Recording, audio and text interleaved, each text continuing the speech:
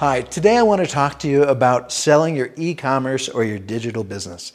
And in my opinion, there's not a more undervalued business class on the planet.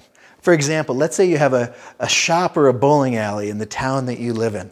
There's only a limited amount of people that are going to live in that town or are going to move there in order to run it. Now, if you have a business that's not geographically located, let's say it's an information product business or a coaching business or a fulfilled by Amazon business or just a hard product business.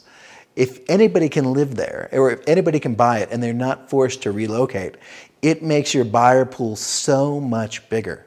And as we learned in economics, price is when supply equals demand.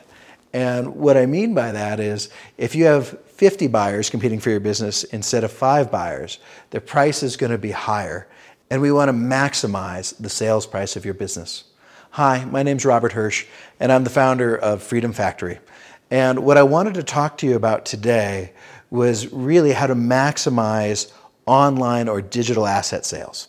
So in my opinion, the buyer pool is so much larger than it's ever been. In fact, in our experience, about 1/3 of our buyers or sellers have been international or outside the States. And when you increase the buyer pool, the price goes up significantly.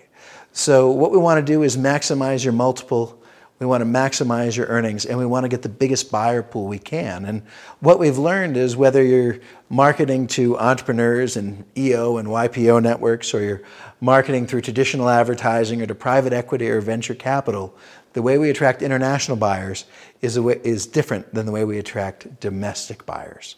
And so when you're selling a digital asset, the most important thing is the marketing, putting together the right book, the right story, and really maximizing the sales price. If you have questions on any of the things that we've talked about today, or specifically, is it a good time to sell my digital business? Why don't you give us a call at Freedom Factory? I look forward to speaking with you soon.